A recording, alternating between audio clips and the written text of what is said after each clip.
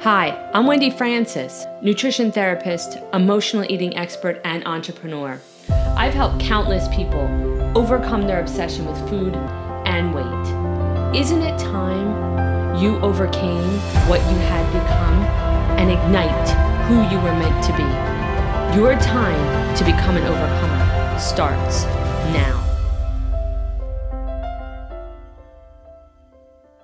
Hey, so if you have dieted a number of times and you can't figure out how to stick to that diet, or if you feel locked in a cage, constantly worrying and thinking about food, or conversely, maybe you think about food all the time and you can't stop craving and desiring it, thus leading to overeating.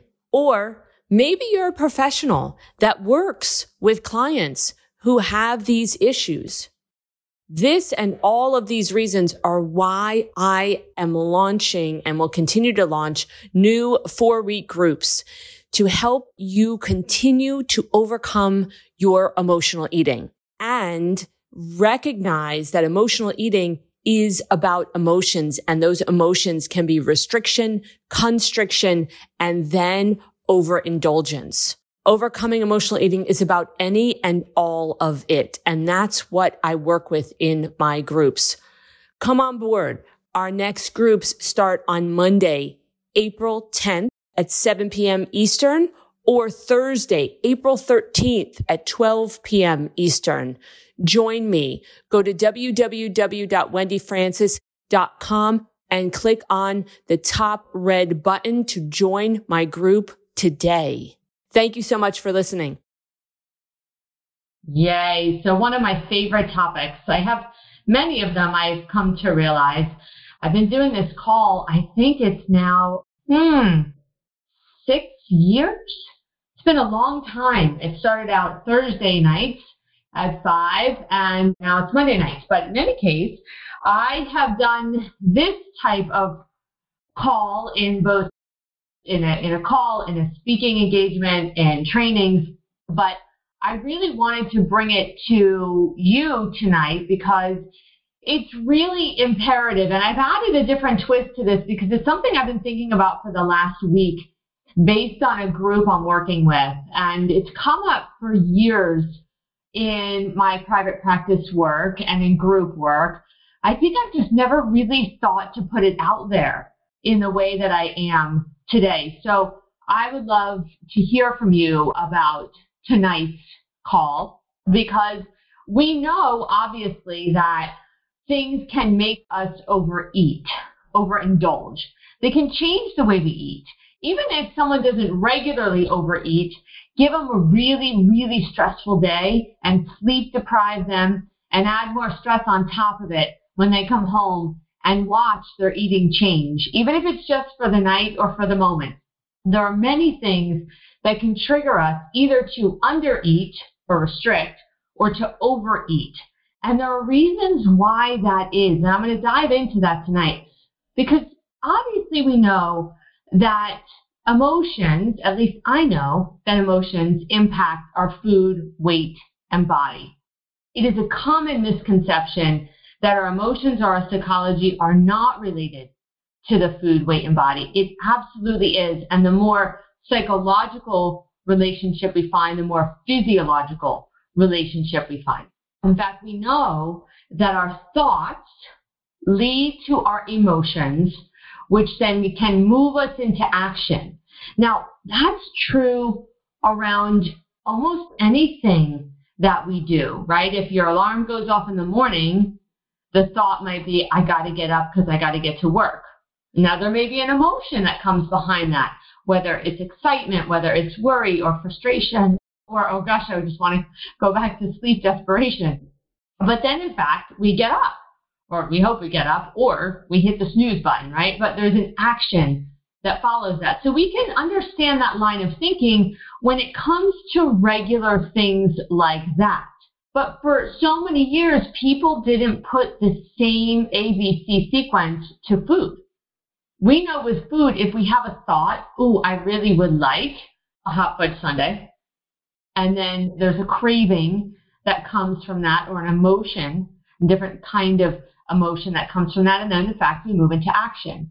Conversely, we can start with an emotion we may not even realize, whether it's anger, stress, worry, fear, frustration, loneliness, boredom, desperation, apathy, guilt. The list can go on and on. I think there's over 102 feelings if we really want to get down to it. And I am not going to read those off today. Not today. But the truth is, any thought can trigger any emotion. But the truth is, a lot of times, the emotion can be triggered. We may not even recognize the thought. And before we know it, we're in the action. And so often, that's what happens with food, which is super interesting if you think about it. It's one of the ways that we move in a reactive-based pattern in our life regularly. And for many of us, we may not be in a reactive-based motion in other aspects of our life. But in food, it can, in fact, and is for many people true. Feel the emotion, don't even recognize it, have the thought, may not even recognize that, and you're already in action. It happens that fast. That's the reality. So what can we do about that? And there is many things, but I'm going to bring you one. I always bring you an obstacle or a problem and then a solution. But the reality is you can do it simply by understanding thought, emotion, action. If you're not driving and you're sitting and you have a piece of paper in front of you, just write thought, arrow, emotion, arrow, action. It's an easy way to begin to hone down anything that you want to change in your life. So I'm going to speak about food in particular and eating right now, but you could do this with anything. So, for example, if you can't get up when you hit that alarm clock button and you keep snoozing 4 times, well, what if you change the thought when you first got up? That would help with a different emotion, which might change the action, right? Different thoughts can lead to those different emotions. And it's important that you can at least understand thought, emotion, and action so that you can, in fact, change the trajectory of the way that you move into action and not reaction around your food. So, for example, if your thought is, she always does this to me, and there's an anger that happens in your amygdala, right? The anger, the emotional component. There's also a reaction that happens in the body. And so whether your neck constricts, your shoulders constrict, your jaw constricts, your fist clench, and then the action could be eating, finding food, grabbing chips, getting the bag, putting it in front of the television to try and numb out, right? So if you simply begin to write that down and understand the pattern, it can help you crack your own code. For example, another example, the thought, I'll never change. I'll never change. Well, that could lead to the emotion of hopelessness or apathy. Underneath that could be some frustration. And then there is something that usually happens in the body when people feel that, when people feel hopeless or apathetic, whether it's they slump their shoulders, and they kind of dive into a fetal position on a couch. And the truth is, then there can be the eating that comes from that feeling. Another one, I shouldn't eat this, but no one can tell me what to do. Underneath that emotion, I would say surface emotion of that is rebelliousness. It happens for many people. You got a little rebel in there. I've done many podcasts, many calls on the rebel. And the rebel can be super fun if you keep that rebel in your life in positive ways. But if you put it in your food in negative ways, it can take you down. So that rebelliousness with anger underneath it, and then boom, you move into eating. You might choose different foods at different times, but there's usually a pattern. So the first thing to do would be just to begin to write. If you find yourself in reactionary pattern with food, oh my gosh, I don't even know how I ate the half a bag of chips. Oh, wait a minute. I'm on my 15th spoonful of the Ben & Jerry's that was in the fridge. What's going on, right? If you recognize you're in a reaction with food, you can trace it backwards. So what's the emotion? And then what's the thought? And if you start to write things down, you can see the pattern. So with what emotion do you eat what food? With anger, do you eat chips? With hopelessness, do you eat ice cream? Those are just some options, but there's a lot of different foods and a lot of different emotions. If you can't get to your emotions, I simply tell people usually just think about it as a 4-part quadrant. Is it bad? Is the emotion bad, sad, angry, or glad? I know that sounds basic, but if you can build a foundation of emotional health with your food, you can do it with anything. And so this is really helpful. So if you're not sure how you're feeling, then just understand it. Are you feeling bad? Are you feeling sad? And then, in fact, you can see where that goes in your food and what happens with that. So then you can start to get, when every time I feel bad or angry or sad, then I go for this type of food. Well, then you get the pattern. Once you get the pattern of anything, right? It's like I don't crochet or stitch or knit, but I know there's a pattern to it. I get that. I used to do the looping. I'll have to think of the name of it, but when I was young, like 9. But the reality is there was a pattern to that. There's a pattern to everything that we do in life when we do something over and over again. Just like when you get in your car to drive it, there's a pattern. You might open the car door first and put your purse in the middle console. I might open the car door first and put my purse in the back seat. But inevitably, we both do a pattern that we do each time. Recognize that, right? When you get in your car, when you get in the shower, how people wash themselves in the shower, how you clean your house, how you do your dishes, those are all patterns. We run patterns all day long. In fact, it's really cool if you sit back and you think about the patterns that you run, you actually would be astounded. I get astounded and a little overwhelmed, I'm going to admit, when I think about the patterns I run. But it's interesting to note because if you want to change a pattern, you got to understand it first. But there's one big emotion that so many people don't talk about when it comes to emotional eating or emotional undereating, right? Because for many people as well, I'm talking about the converse, they might get stressed or they might feel anxious and they don't eat. Now, if that happens for a day or 2 or 3, at some point you're going to get really, really hungry. And then you might move into an overeating pattern. Or for my clients with anorexia, they stayed in a restrictive pattern. So we know that this one feeling is a feeling that's not talked about. I did a video on it today on all my Facebook pages. On my Facebook, my Insta, my LinkedIn pages, because it is like resonating so hard with me right now. And I'm going to think about what I can do with it. But first thing I'm going to do is tell you guys.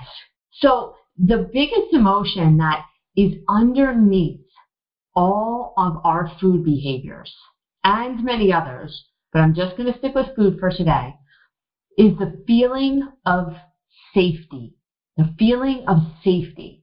Here's the thing. When we don't feel safe with ourselves and we don't trust ourselves, we don't feel safe with what we'll do with a certain food in our home, well, the gig is up then.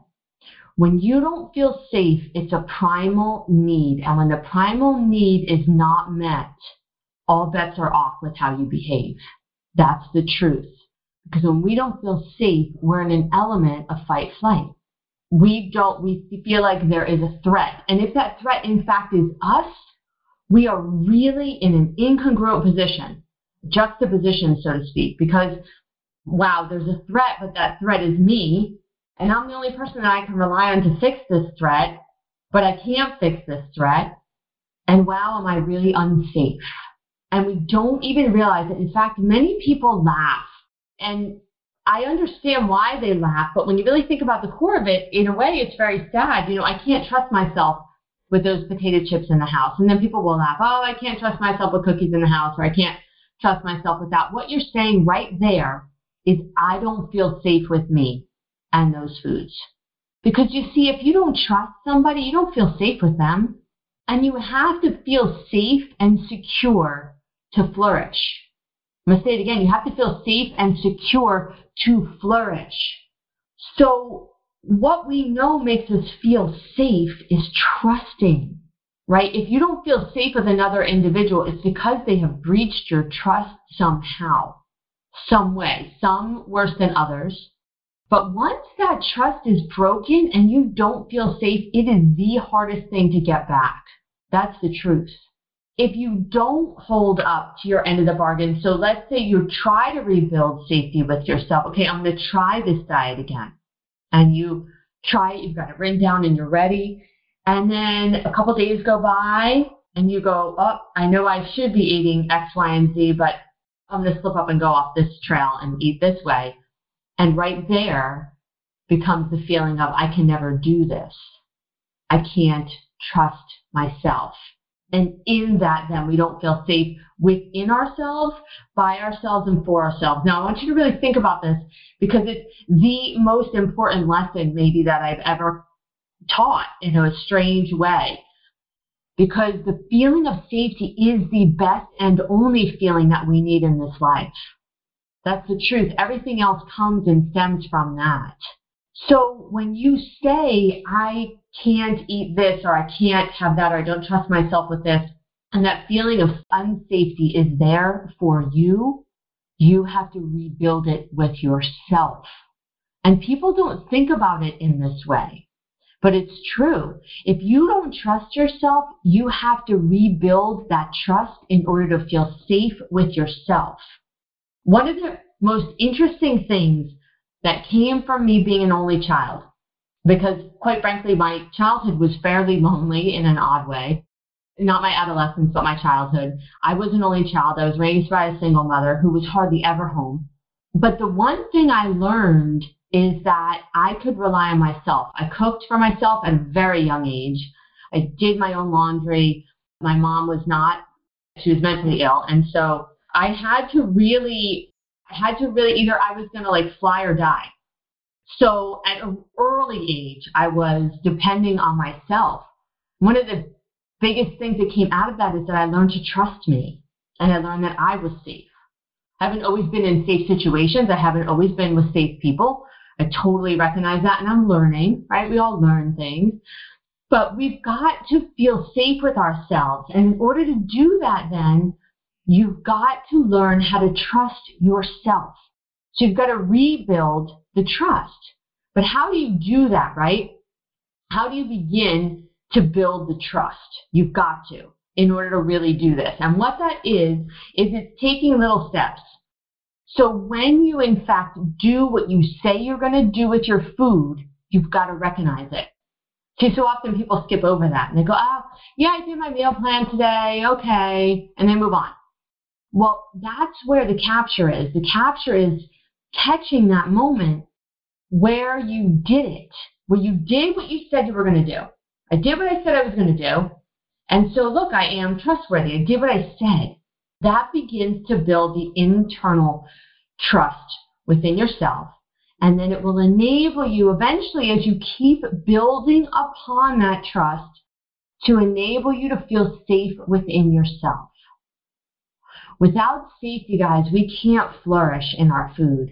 We can't really eat how we want to eat, when we want to eat, because there's so many emotions that then come rising in around the feeling of safety or unsafety. And then you're off in the storm of 102 different emotions that can fly in there.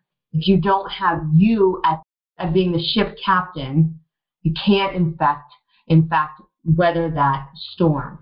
So think about that. Find that feeling of safety to flourish, and it really will enable you to get where you want to get with your food, weight, and your body. Thanks for listening. If you like this podcast, share it with a friend. Rate, review, and subscribe. You never know who you'll help become the next overcomer.